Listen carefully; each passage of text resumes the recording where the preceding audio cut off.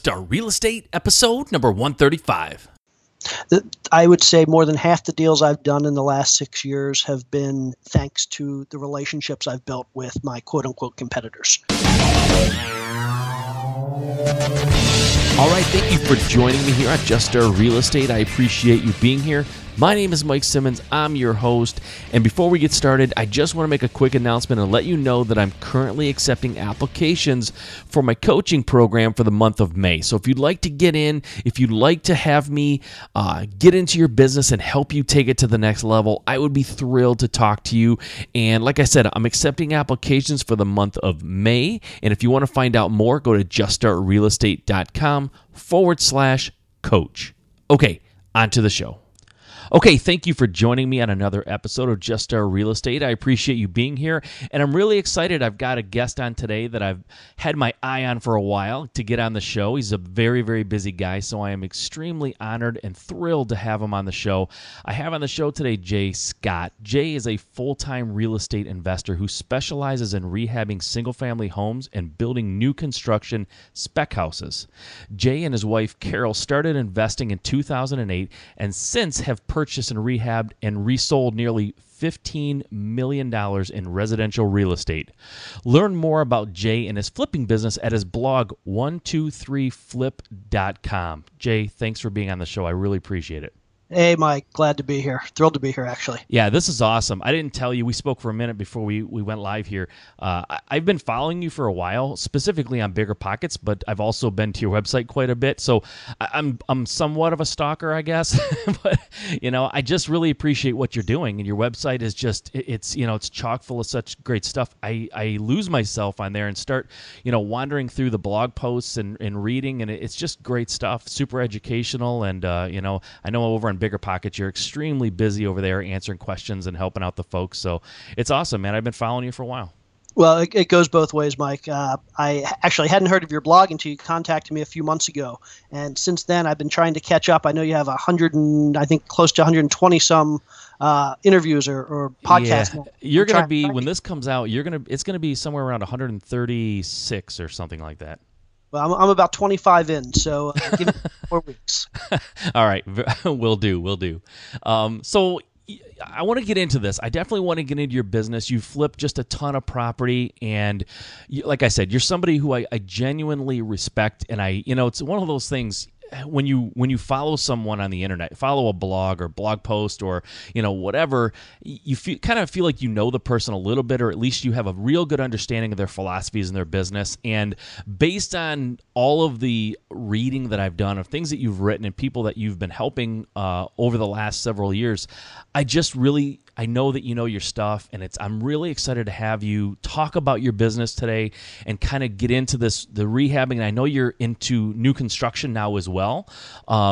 And I definitely want to talk about that and why you're doing that. But let's start kind of at the beginning. And you've been interviewed on other shows, and you're somewhat of a celebrity here in terms of going on podcasts for real estate. But let's go over your background again briefly for people who don't know. How did you start in real estate? Why did you start in real estate? Sure. Actually, I got into real estate pretty late in life. My wife still jokes that I'm, to this day, still not allowed to change a light bulb in our house. I'm not a construction guy. Yeah. I'm not your typical real estate guy. I actually started in the corporate world. I have an electrical engineering degree. I did the corporate thing for a long time. Worked for a number of tech companies, Microsoft, eBay, DirecTV. Did all that sort of stuff for about 15 years. I met my wife back in 2006. We worked together at the same company. And when we decided to get married in 2008, we were both working 80-hour weeks. We were both traveling 3 or 4 weeks a month. Never saw each other. Never really had time to form a relationship. And it certainly wasn't a good recipe for starting a family, which is what we wanted to do. Yeah. So we made the joint decision that we were going to quit our jobs and we were going to figure out something new to do. But we had no idea what that new thing was going to be. Wow. You know what? I think that's interesting for a couple things. Number one, you're working 80 hours a week. Now, when you were working those kind of hours, did you get your start in real estate while you were working? Was it one of those situations, or did you just do cold turkey? I want to do real estate, quitting my job. So real estate was going to be a hobby. Okay. We were going to quit our jobs. We were going to figure out some other business or some other form of making money. And at the time, I decided I like real estate. I've always thought about real estate. I know nothing about real estate. I'm going to learn a little bit and make it a hobby while we're doing something new. Gotcha. So I'd say about a year before we quit our jobs, we put the plan in place to leave. And so I spent about a year studying, putting together plans, reading different blogs. I actually started on Bigger Pockets about a year before I ever started investing, and I started writing a little bit. I actually started working on my website a few months before I ever quit my job, thinking, okay, I need some accountability for doing something when I quit my job. Right. I don't know what business I'm going to start. I don't know what I'm going to do. So I'm going to kind of jump into this real estate thing and create a website, and it'll keep me accountable for actually doing something and trying to make a little bit of money after I quit my job. And my wife and I moved from California to Atlanta back in 2008. We moved in May. We were getting married in August, and the discussion was by August we'll figure out what to do. So from a real estate side, I was looking at doing some multifamily investment, some buy and holds, didn't really know what. It was June of 2008. My wife and I were sitting in our house. We were watching TV. I think there was an HGTV show on, and it was a typical 2008, everything was house flipping shows. Yep. And my wife said, hey, we're not really doing anything this summer. We're not going to really start whatever business we're going to start for a couple more months until after we get married. Let's flip a house. And I thought she was joking. Turns out she was completely serious. Those shows don't exactly make it look easy or fun or anything. I mean, I guess at the end there's big dollars, but it looks miserable during the rehab. My wife she's a designer. So I don't think she cared about the unfun parts. She wanted to go in and say, let's put this here and decorate this and use these colors. That's all she cared about. And I thought she was joking. And so I jokingly said, sure, let's do it. And little did I know, but at that point I made a commitment to flip my first house. It was 2 days before our wedding that we actually put the first one under contract. And within 2 weeks after that, we put two more under contract. And I think within the first couple months, we did 4 or 5. And wow. It went from just a lark, something, hey, let's do this, to what turned out to be our business for the last 6 years. Well, let me ask you then. Okay, so you kind of decided on a lark, and next thing you know, 3 or 4 houses a few months later. How did you fund them? Was it your own? I would assume it was your own money. You hadn't made contacts or kind of gotten that serious about it. So we were lucky to start with a little bit of cash. The first one we funded with our own cash. By the second one, we were hesitant to put in any more of our own cash because we weren't quite sure we knew what we were doing. Right. If anything, we were pretty sure we didn't know what we were doing. So we started looking at other options. For our second deal, and in retrospect, this is actually still a little bit funny. For our second deal, we actually went conventional financing. Okay. Now, I didn't realize back then was conventional financing is great if you're going to buy a move-in ready house. If you're going to buy a house that is not move-in ready, that's somewhat distressed, that needs work, it can be really, really tough to get a conventional loan. Right. We had a house that was borderline move-in ready, but there were a couple little issues. The hot water heater didn't work, and there was no stove in the house. And those are two things that a conventional loan, you're just not going to get through underwriting without those things being remedied. Yep. This was a foreclosure. The bank absolutely refused to replace the hot water heater or put in a stove. It was basically an as-is sale. We had put a decent amount of earnest money down. We were past our financing contingency when we found out that the bank didn't want to fund the loan. Yeah. So we essentially begged the bank to let us go in before closing with our own cash, install a new hot water heater, and install a stove. The bank said, great, you can do it, but if for some reason you don't close, we're keeping it. So basically, add to our earnest money another $1,500 in repairs that we did before closing. Oh, wow. And we really needed to close this deal. Yeah. Ultimately, we got it closed, but I did learn an important lesson there about trying to use conventional financing for rehab deals. You know, that's funny. My first deal that my wife and I ever did, we're partners in our business as well. The first deal that we ever did, we financed it with conventional financing. We went through a mortgage company basically and got a mortgage, and we didn't have. I mean, I guess there was a stove and there wasn't anything fundamental that was missing. It needed, a kind of a light rehab, but that's exactly what we did. We did conventional financing. We pushed our savings, to the center of the table basically for the rehab money, and that's how we did our first one. So that's interesting. I guess I didn't think about the fact that you're right. You'll never get through underwriting without basic necessities in the house. They just won't. They don't look at it that way. Same way we do it, at least. So, isn't it funny though? Oh, go ahead. I'm sorry. Go ahead. I'm sorry.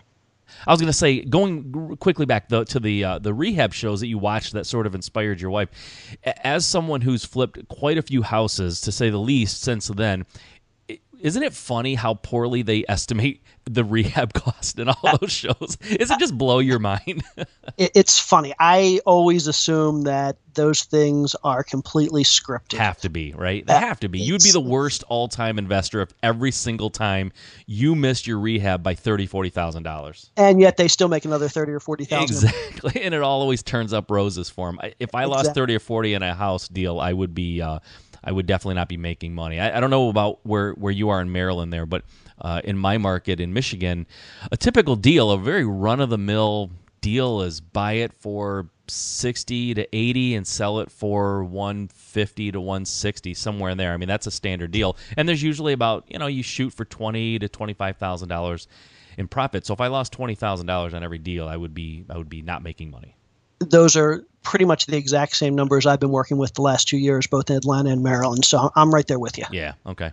Yeah, I always thought that was interesting because it's funny. We started in 2008 as well, my wife and I, and we watched those shows too, and all the the cast of characters that were in those shows, and just screaming their lungs out at contractors and missing the rehab, and didn't realize that it needs a new roof, and it scared the crap out of my wife. She's not someone who's really into like risk. So, I actually, for a while there, I just tried to avoid those shows because if anything, they were pushing her away from the idea of real estate investing. So yeah, they were interesting, but they became detrimental because we were in the middle of flips while we were watching these shows, and it was just scaring the hell out of her. Well, it was eye-opening for us. We, back in 2010, we were actually approached by a producer for one of those shows that really, they were looking for people and they were interested in talking to us. And we ended up putting together several videos, basically, I guess, interview type, demo reel type videos. Okay. And basically they came back and they said, you guys are just way too boring for this. And it was probably one of the best compliments I've gotten. Yeah, exactly. Turn down for a TV show. Yeah, any rehab that's exciting, by definition, is really not what you want. It's funny. Exactly. So, okay, I got to have a pretty good idea of where you've come from and how you got started. What does your business look like today? Let's fast forward to 2014. What are you working on, and what does your business look like as it stands today? Well, it's funny. We've gone through a lot of changes the last 8 to 12 months. We spent 2008 through 2013, or the first half of 2013, in Atlanta. We got to know the market really well. We had a small slice of Atlanta, one of the west suburbs, where we were probably one of the largest, or the from a volume standpoint, one of the largest rehabbers, which doesn't say much. Atlanta's a huge area, and there were a lot of guys that were doing 10, 20, 30, 40 times as many deals as we were. But we did find this one little niche area where we were doing a lot of deals, and things were pretty easy and comfortable. And in 2013, we decided to make a big move. I'm originally from Maryland. We have 2 little kids, ages 3 and 4, who are getting ready to start school. Schools in Atlanta, public schools in Atlanta aren't that great. Public schools in Maryland are a lot better. Just lost my entire Atlanta listeners. All right, I love it. I'm kidding. I still do have deals in Atlanta. I still have partners. I love it. I just don't want to send my kids to school. Gotcha. So we decided to make a big move up to Maryland. It was a great personal decision. From a business standpoint, it was pretty disruptive. we got up here. I grew up here, but it's been 15 years since I've lived here. Sure. So the last, we actually got up here in November. And the last 6 months or so have been essentially starting over for a business, learning new areas, meeting other investors, trying to find wholesalers, trying to find team members from contractors to agents to lenders to closing attorneys and title companies. It's a good reminder to me of what a lot of people are going through when they're just starting out in this business. And it's real easy after several years of having it easy. To use that word too often, it's real easy to forget about how tough it is to start out. Yeah. And so this has been a good eye opener for us, and it reminds us that this is a tough business to be in, and so we're getting there, but we're essentially starting over the last few months in a new location, basically from scratch. Wow. That's interesting because you like you said, you established yourself in Atlanta and you had a business going that, and I've heard you talk on other podcasts, like I said, where it was starting to get a little easy and not super, not real challenging, and maybe to use the word boring. I don't know if that's fair, but so now you've moved back to Maryland, and what I really would like to dig into a little bit is, it was just great what you were saying. I'd like to know from the perspective of someone who's actually done this. I ask this question a lot of the people that I interview, where I say, if you had to start over again from scratch, how would you do it? But you're actually doing it. So if you don't mind, can we walk through a little bit some of the steps, some of the fundamental number one, number two building blocks of how do you do this? How do you build your business back in a different city where essentially you've lost all your contacts and all the people that you normally would deal with? How do you start? What are the first couple of 3 to 5 things you have to do? Absolutely. I think the very first and the most important thing is to build a network. There's a lot of data out there. You can get access to the MLS. You can drive neighborhoods. You can read the paper. There's a lot of data out there. But first and foremost, the absolute best source of information in any market is going to be the people that are actually doing it in that market. Yeah. So meet other investors, whether it be online or actually in person. I'm lucky.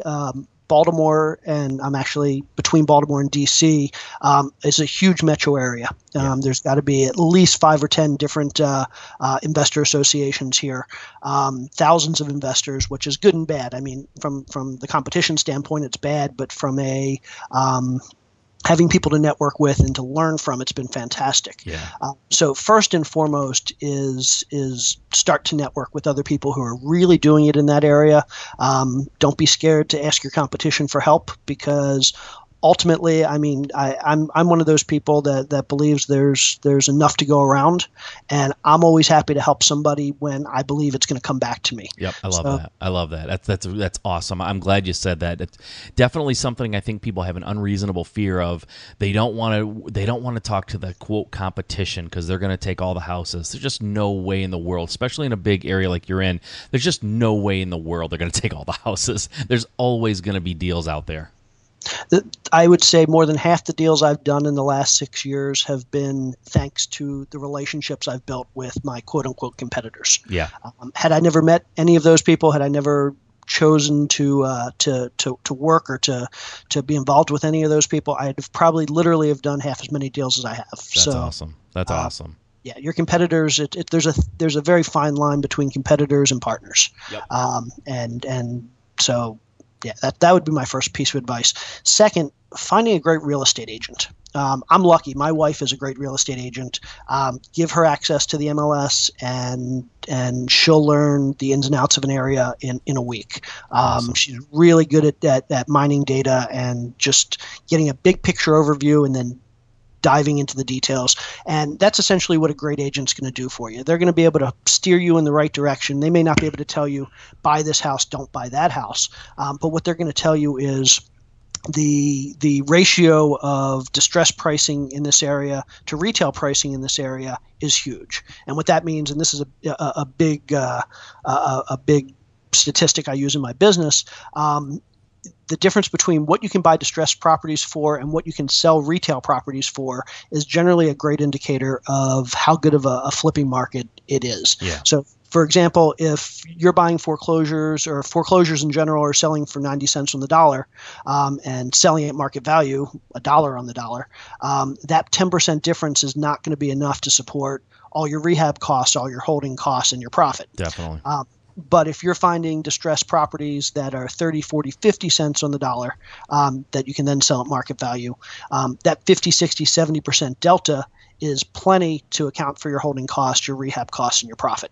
Yeah. So that's one big statistic I look for. And what I found is a lot of real estate agents, they don't think about distressed in retail properties in those terms, but they have that information. And if you can help them access that information in their brains, if you can really get them to think in those terms, they have that information and they can tell you, yeah, I know that area, this particular area over here, things tend to sell for really low when they're in bad condition, but when they're in good condition, they sell for just as much as everywhere else in the state. Yeah. And those are the places I want to be, Exactly. as opposed to the areas where they say, yeah, the stuff in bad condition over here pretty much sells for market value anyway because everybody wants to live there. Yeah. So a great real estate agent is definitely number two thing we did. First, Okay. I started networking with people. Number two, I found a great real estate agent that knew the area really well. We spent a few days driving around. Ultimately, I didn't do any deals with that agent, and I feel bad about that. He didn't bring me anything worthwhile, but he was tremendously helpful in my business. And Nice. and so that's what I would say in terms of people talk about building a team. I would say a team is great, but by far the most important member of your team at first is going to be a great real estate agent. Yep. I totally agree with that. And when you find one, treat him or her like gold because they can make the difference between success and failure in this business. Yep. Absolutely. Absolutely. So those were the two big things I did when I moved into the area. My wife got licensed in Maryland, so I'm a big believer in getting MLS access, and Okay. in a lot of places, the only legal way to do that is to get your license. Some places that's not true. You can get access by being an assistant or other ways. But my wife chose to get licensed, and having access to the MLS for me when you start in a new location is certainly something that's really going to put you steps ahead of the competition. Now, are you finding, I just wanted to say, I know when I started my business in 2008, you could find deals on the MLS all day long. It really was actually relatively easy. Now, you were saying that, in your opinion, getting that MLS access is important. And I agree with you, but I'm wondering how many of your deals are you finding on the MLS versus marketing or word of mouth or just networking like you talked about? How many pure MLS deals are you finding? I haven't found a deal off the MLS in a year and a half. Okay, that's kind of where I'm at. That's what I'm thinking too, as far as my area. So okay, And yet I'm on the MLS not every day anymore, but at least 3 or 4 times a week. now is that just a matter of just watching the market, understanding what houses are selling for, that kind of thing? Exactly. Okay. I want to see where the distressed sales are coming from, what they're selling for, what the trends are. I want to see what retail sales are selling for. I want to know what areas that are trending up, what areas are trending down, what areas are staying flat. I want to know where the cash sales are because that's where my competition is. And a lot of people say, well, if you have a lot of competition in one area, go to another area. Actually, I look at it the other way. If you're entering a new market, you want to find out where the cash sales are, because the smart investors, that's where they're investing. Isn't that kind of the Burger King model? They just figured out where McDonald's was and they set up shop across the street. You don't have to do any market research that way. And as bad as it sounds, it works. Yeah, exactly. And I hate the fact that, I mean, literally in Atlanta, there were people that were doing that to us. They would look at the neighborhoods we were investing in and they would follow us in. Yeah. And as much as I hated that, I had to give them some credit because I would do the same thing, and I do the same thing with my competition when I'm going into a new market. Yeah. So it's definitely I don't consider that to be unethical in the least. You're looking for your own deals, and again, you should be meeting those people, and you should be figuring out how to help them as much as they're helping you. Yeah. So that's another piece of advice, and another thing that we've done. And then the other thing we've actually been pretty lucky with in Maryland that we weren't so lucky with in Atlanta is there are a decent number of good wholesalers here. It's not to say there aren't decent wholesalers in Atlanta, but Atlanta, there was a lot more competition for deals. Okay. And I think a lot of the good wholesalers down there would get shut out quickly because there were so many investors that could pounce on deals. Right. In Maryland, there are a lot of investors, but there aren't a lot of highly seasoned investors. So many of the wholesalers here are able to pounce on those deals before an investor can. And I've found that we've picked up so far this year, one in January, one in February, one in March. We've picked up 3 wholesale deals in Maryland. In Atlanta, we picked up 1 in 5 years. Wow. Wow. So when I say picked up wholesale deals, I mean deals from a wholesaler. Yeah, right, exactly. Now, can I ask you real quick, as far as dealing with the wholesaler, I get this question from listeners from time to time. What do you, okay, let's back up for a minute.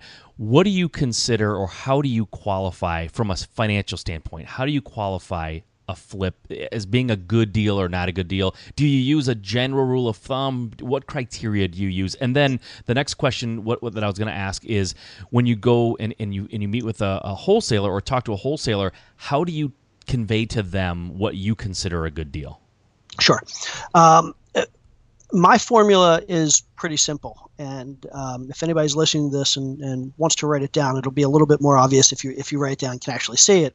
But my formula is basically the amount I'm willing to pay is the ARV, so the after repair value, what the house will sell for when it's fixed up, minus the purchase price, minus the rehab costs, minus the fixed costs.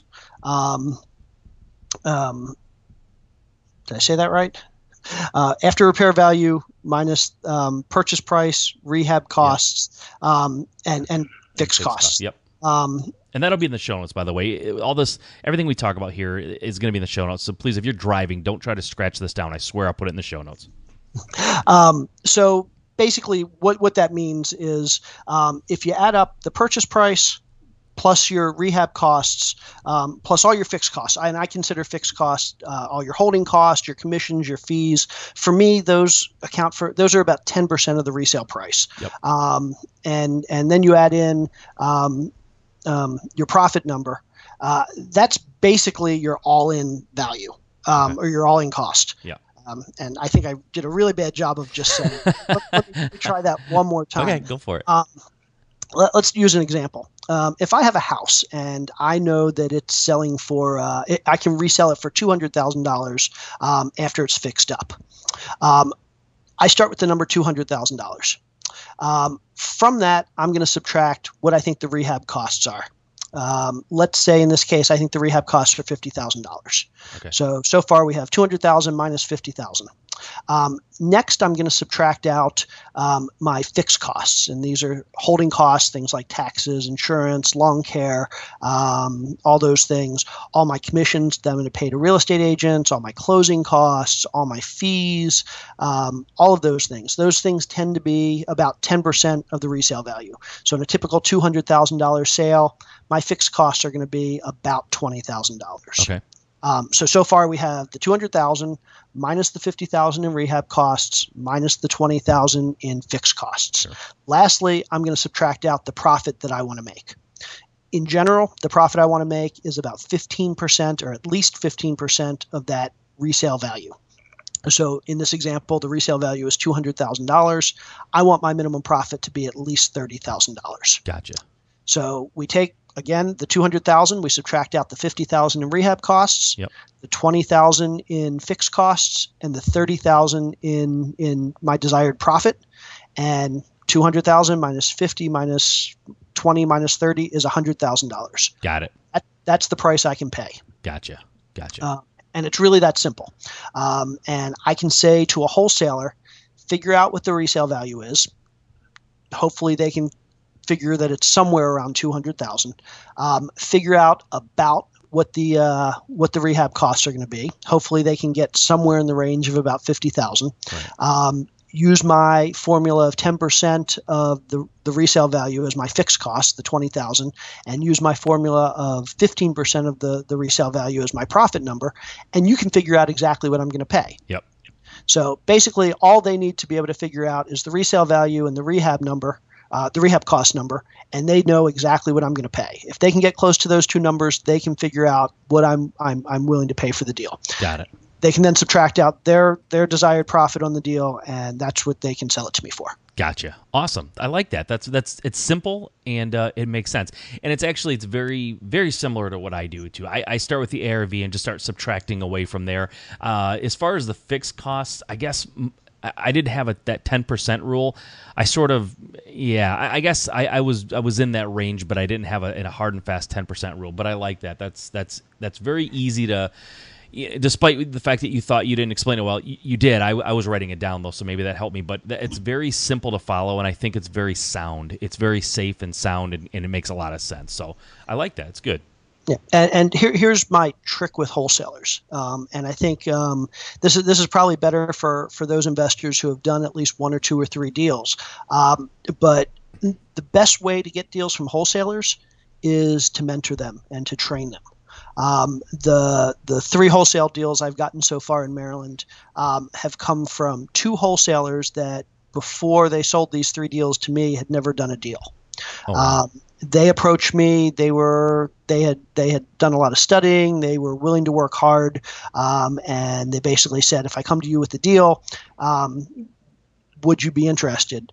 And we talked for a little while, and both of them I saw some potential, and I said, I'll do one better. I'm going to help you find those deals. And all I ask is in the future, when you find more deals, you bring them to me first. Nice. If I'm not willing to pay your price, take them to somebody else, but bring them to me at whatever your price is and give me first dibs. And in return, I'm going to help you get your first couple deals. I like it. It's like you have a farm team of wholesalers. I like that. Exactly. And you don't have to be a seasoned investor to know enough to help train a wholesaler. Right. And it's been tremendously valuable. Like I said, just these two wholesalers so far have brought me three deals this year. I'm confident they'll probably bring me more before the year's out, and hopefully I can find a few more people that are just like that are interested in learning and willing to work hard. And for me, that's a perfect trade-off. I'm always happy to help somebody in return, thinking or knowing I'm gonna get something back in the future. Exactly. I love that. That's very cool. And I've never heard anybody give that advice to sort of, you're basically training them in what you want, but like you said, at the end of the day, that benefits you because they're finding houses and qualifying them perfectly for you, suited for what you're looking for in your business. And hopefully, like you said, they're grateful and they appreciate the mentoring, and then they're going to come to you, like you said, very, first with these deals. And it's a win-win situation, right? I think as a wholesaler, I don't think they care if they sell everything that they find to one person or to 10 people. Frankly, it's easier to sell to one person. So it is a win-win situation. I mean, there's really no downside for the wholesaler. Free education, and they have a built-in buyer. It's awesome. Yep. And from my perspective, if they bring me just one deal and I make $25,000 off that deal, I'm essentially being paid $25,000 to mentor somebody. And that's not a bad coaching fee. Somebody for $25,000. Yeah, I got you. That's awesome. No, that's awesome. That's very good. And they're making money too, right? So it's Exactly. just total win all the way around. So Exactly. Mentoring these wholesalers is one example. Like I said, I know you're very active on Bigger Pockets and you have your blog, and I would be willing to bet an awful lot of money that people approach you all the time asking for advice and help and mentoring. So if you don't mind my asking, because you're probably one of the best guests I've had to answer this, what are some of the mistakes that you see new investors making? What are some of the big ones where you just you cringe or you have to jump in and go, whoa, wait a minute, wait. You're going to really screw this up. Let me talk you through this. Certainly. I am. I'm a big believer in, and I know this is probably cliche, but I'm a big believer in the ready, fire, aim methodology. Okay. There's nothing wrong, or actually more than there's nothing wrong. You should spend time learning this business before you jump in. And if you don't spend at least a few months reading and learning and running the numbers and figuring out a plan that you're going to follow, you're not going to do well. But once you feel like you've got a pretty good grasp on how things work and what your goals are and what you want to do in this business, you really have to get out there and do a deal. Too many people I see waiting till they find what they consider to be the perfect deal. And there really is no perfect deal out there, or very rarely is there a perfect deal out there. And if you've never done a deal before, you're probably not going to recognize the perfect deal when it comes along anyway. I like that. That's good. You're right. One thing I've found with flipping houses, especially in the markets I've been in, and you talked a little bit about, you do deals you buy them in the 60 to 80K range, you sell them in the 150 to 160K range, and you expect to make 25,000 in profit. Yep. Yeah, roughly. Yep. So, yep. So that's telling me that you're doing what, 40K in rehab on a typical deal?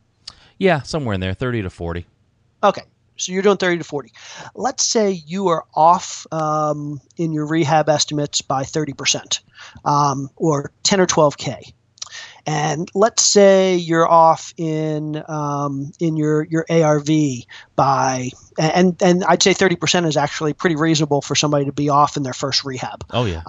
Let's say your real estate agent tells you how much this house is going to be worth when you go to resell it, and she's off by 10%.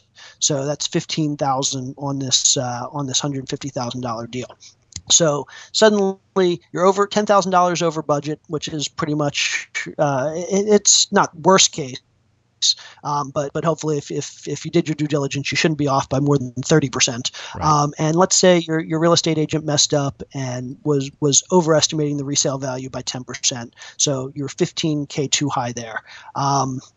You've suddenly gone from making 20 or 25,000 to essentially breaking even on the deal. Yeah. So for most real estate investors in most markets, and again, this isn't going to hold true in places like New York City and California where deals are $600,000, $700,000, $800,000, but in a lot of areas where you can do a $60,000 or $80,000 deal that resells for $150,000, $160,000, you can be off by a good bit on your rehab number. You can be off by a good bit on your resale number, and you can still not lose too much money, if any. Yeah. I talk about the first deal I ever did where I was off on my rehab by about 30,000. I was off on my resale by about 20,000, and I had to hold the house for 3.5 years. Ooh. So I basically made every mistake you can make on this house, and I still made $2,000. Nice.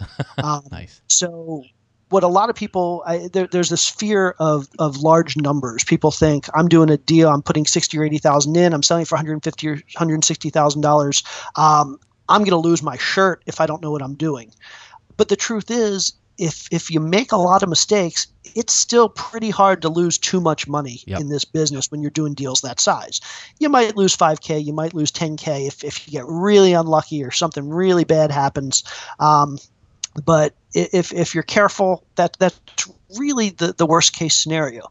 And so what I would tell most people is don't wait until you feel like you know everything to do your first deal, because you're going to learn more on that first deal than you'll learn in years leading up to it by reading everything you can read. Yeah.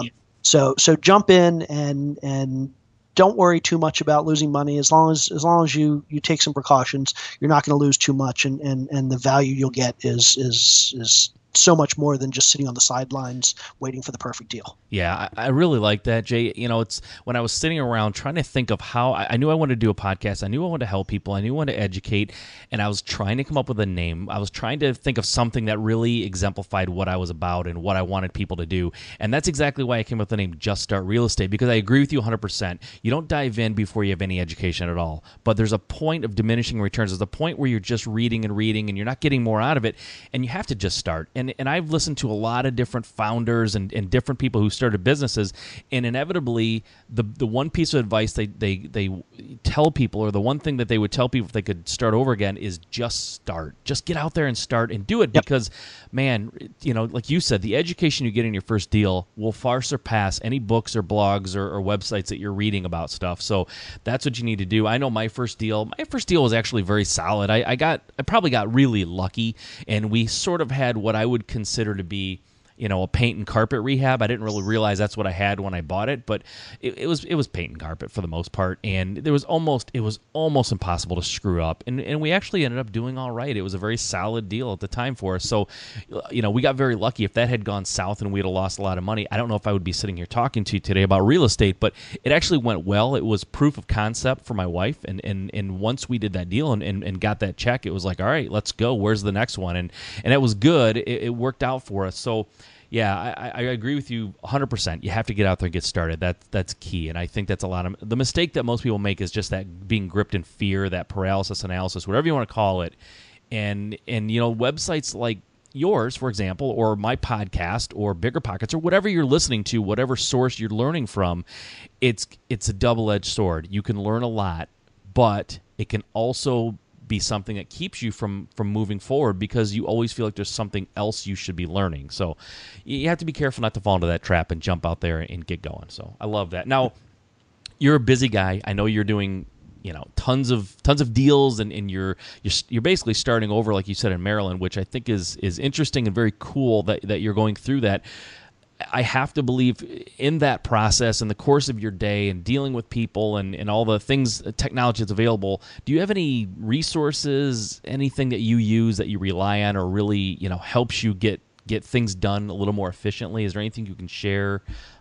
Software, could be hardware, could be a physical product, whatever. I am a huge fan of automation. My wife and I originally got into this business because we wanted to start a family. We didn't want to be working 80 hours a week. So a lot of people, I think people believe that because I'm pretty visible in kind of this small niche investor world, that I'm doing tons of deals. And compared to a lot of investors, I actually do very few deals. We're doing somewhere in the 15 to 20 a year range. I know there are a lot of guys out there that are doing 50, 100, 200 deals a year. And we don't do that. And the reason is we're my wife and I, at least at this point, before our kids start school in another year or two, we're pretty focused on work-life balance. And what we found is the two best ways to really be able to focus on family, focus on the life part of work-life balance is, one, not trying to do too much. So there's a part of me that would love to do 50 or 100 deals a year, but I don't think I could do that without spending 40, 60, 80 hours a week. Right. And then the second piece is really taking those few deals that we do, those 10, 15, 20 deals that we do a year, and trying to automate them as much as possible. We try hard to put our business on autopilot as much as possible. So we create systems, we create processes, we create things that are very replicatable in order that we can do as little work as possible, but still reap the most rewards, if that makes sense. It makes a lot of sense. And a question I have for you then, it brings up, do you have VAs or assistants or employees? How do you avoid having to do everything yourself? Yeah, so we use a couple different methods in our business. In terms of employees, we do flips in a few different states. We do Atlanta, Georgia, we do Milwaukee, Wisconsin, and we're now doing in the Maryland area. In Atlanta and Milwaukee, we have full-time project managers who are responsible for the day-to-day rehabs. They're the ones that deal with the contractors. They're the ones that deal with negotiating and quality assurance and making sure things get done on schedule and on budget. So they're really our boots on the ground day-to-day. In Maryland, I'm playing that role, and it's part of the struggles I have here. I don't yet have a full-time project manager, and let me tell you something. Like I mentioned earlier, my wife still doesn't let me change light bulbs in the house.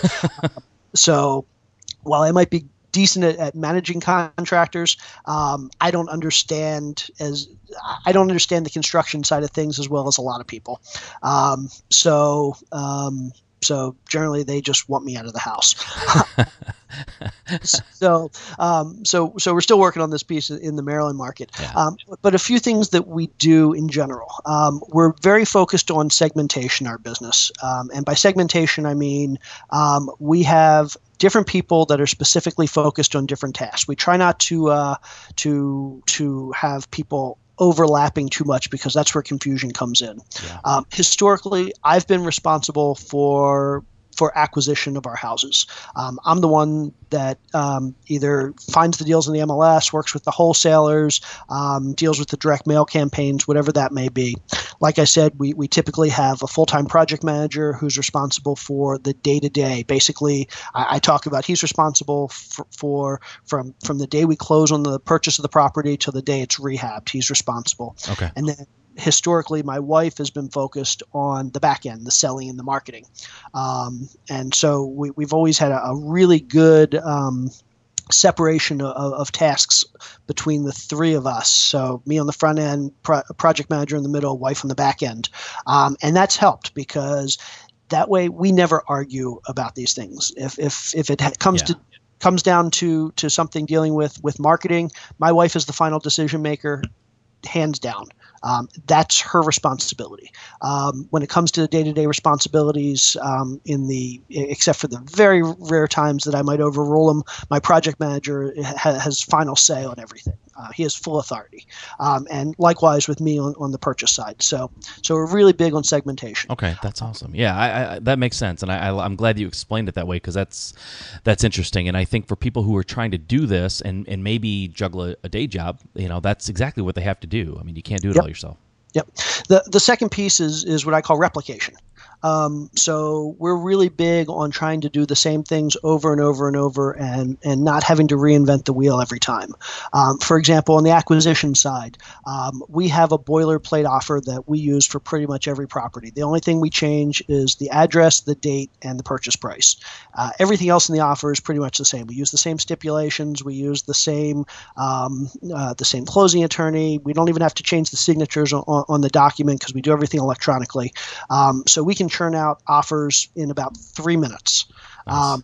Because we don't try and handcraft every offer and change around every offer. Right. We do the same type of renovation on every project. We use the same finish materials. We use the same paint colors. We try and use the same contractors, so they get to know each other. And when our contractors work together a lot, they become more efficient. We try not to negotiate on prices.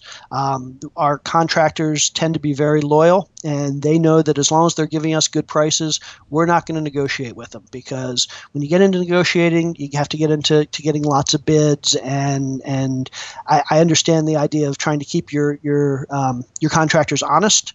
But what you'll find is when you start giving your contractors a lot of work, they're going to stay honest, because they realize that it's a win-win for everybody. Let me ask you a quick question. And I don't want to stop your momentum, because I know where you're going with this, but your contractors, you don't negotiate a lot. Do you have standardized pricing? Do you have an agreement? The house, painting a house is $1.25 a square foot, so forth, so on? Or is it just a general, you kind of know what it should be, and as long as they're kind of where you think it should be, you're good? It's the second. We don't have specific pricing. Okay. For some things, we know what things cost, and we know what a reasonable markup is. But for the most part, for example, paint, we have a pretty good idea of what a house would cost to paint. If one of our contractors comes in and says it's going to cost $3,000 to paint this house, and we're thinking it's closer to $2,000, I might say to him, "Hey, we both know that this is typically a $2,000 job. What's the difference?" And most likely he's going to give us a reasonable answer to that question, because he knows we're going to ask the question. Right. We've done enough jobs that he knows that we're accustomed to paying a certain amount for a certain job. And if his quote is going to be a good bit higher or lower, we're going to ask why. Gotcha. But we don't generally. I'm a big fan of not arguing over every penny. For me, having a smooth transaction that's hassle-free is worth it to spend a few extra dollars here and there. Yeah. If a contractor comes back and says it's going to be this much, if I negotiate with him, I might save $50 or $100 on that project.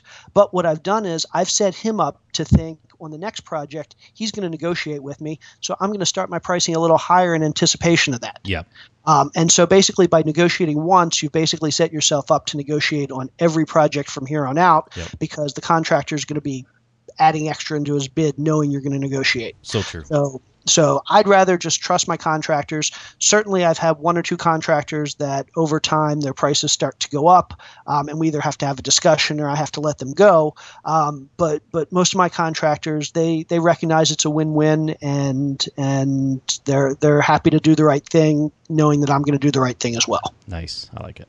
Okay, segmentation, replication. Segmentation, replication. Another example of replication is we stage every property. We have a moving crew that brings furniture from one house to the other.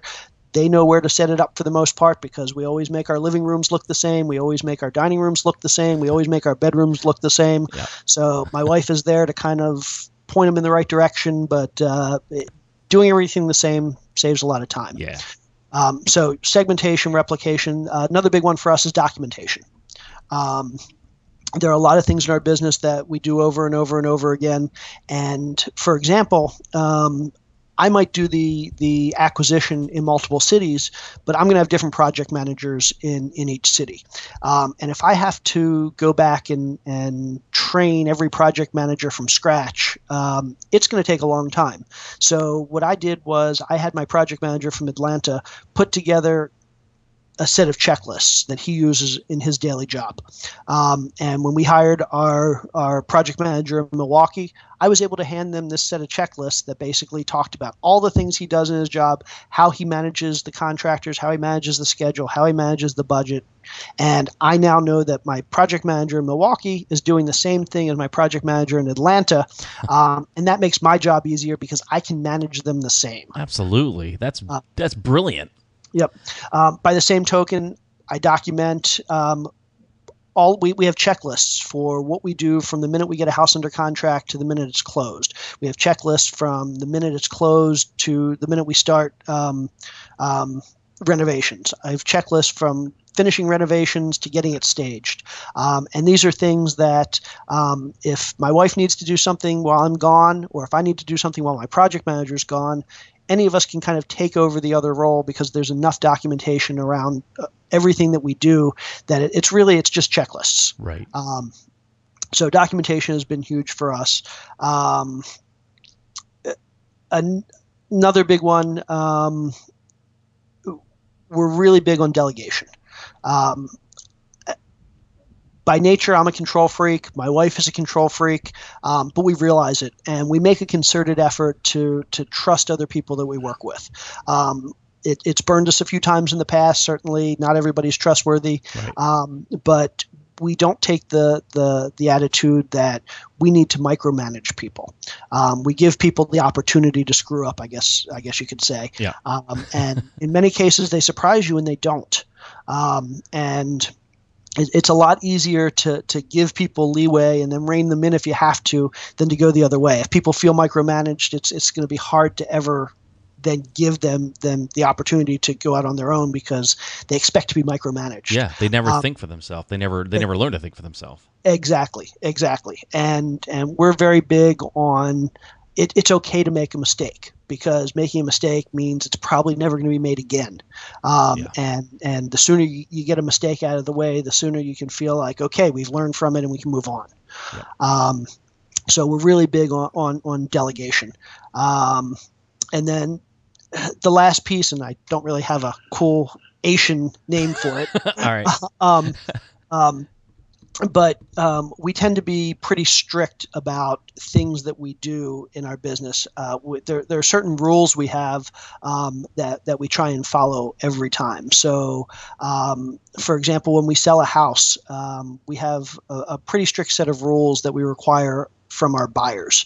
A lot of our buyers want 6 weeks to close, and they want 3 weeks of inspections, and they want this and they want that.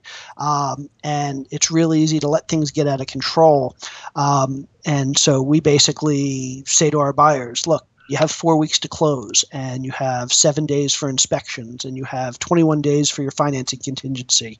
And we help them mitigate if there are any problems. For example, if they say we can't close, our mortgage broker can't close in 30 days, like you're asking us to, what are we going to do about this? Our response is use our mortgage broker because our mortgage broker can. Yeah. And if he can't do it, then there's going to be no penalty to you. In fact, every day our mortgage broker is late, we'll give you money. Nice. Because we'd love for everybody to use our mortgage broker because we know the deal's going to close Exactly. and it's worth it for us to pay for that. Yep. We require buyers to use our closing attorney. So that way, we know the deal is going to get closed correctly. We know that our closing attorney is going to keep in close contact with us. If there's any issues, they're going to make us aware of it. So it makes our lives easier by enforcing this policy. And I'm not a big fan of policy because it's always very arbitrary. Yeah. But in this case, it really helps our business run more smoothly. And I think there are a lot of buyers who, when they hear all of our conditions up front, get really annoyed. But when the deal closes on time and they're moving into their new house, they're probably pretty happy that we kept as much control over the situation as we did. Yeah, you probably kept them out of more aggravation than they even know. You know what I mean? Like, there's a lot of things that can go wrong. You've really, by annoying them, you've helped them, bypass a lot of pitfalls. Exactly. So basically putting policies in place that you follow and your employees follow and you ensure that everybody on your team and your buyers have to follow as well. Obviously, there are times when you're going to have to be flexible, but it's always good to know where you want to draw the line and do your best to draw it there at all times. All right, I came up with a shin. It's militarization of the process. I like it. I'm going to write that down. I want it so bad for there to be a shun at the end of that. So, I was 100% listening, but at the end I had to come up with something. So I like that. I'm putting that in my next book. Awesome. Well, listen, I tell you what, I told you before we started here, I usually shoot for half an hour to 35 minutes, and I've completely blown that because there's no way in the world I'm going to stop what we're doing here. But we have to at this point, I guess. At some point, we have to call a timeout here. But, man, just great stuff, Jay. I really, really appreciate this, and I want to make sure that people know how to find you. And I'm going to start off by saying they need to go to 123flip.com. That's your blog where you give just an obscene amount of information out and very transparent of all the deals that you've done. I mean, it's just going through and reading the deals that you've done is a huge education because, like you said, doing a deal is the best education. The second best education is following somebody else's deal. So they get to follow all of your deals, and I think that that's a great place for them to go and find you. I know that you also have a book right now on Amazon that is doing really well. The book two books. I'm sorry. The one I'm looking at is the book on flipping houses, how to buy, rehab, and resell residential properties. That book is doing awesome. What's the name of the other book? I don't want to The other book is the book on estimating rehab costs. Awesome. It's basically a book on putting together scopes of work and figuring out how to figure out how much your rehab's going to cost you. Which is one of the key components to figuring out what you're going to offer on a house so that you don't lose money. So I highly suggest people go and take a look at that. Are both of those available through your website, or do you have to go straight to Amazon? Both of those are available on Amazon.com.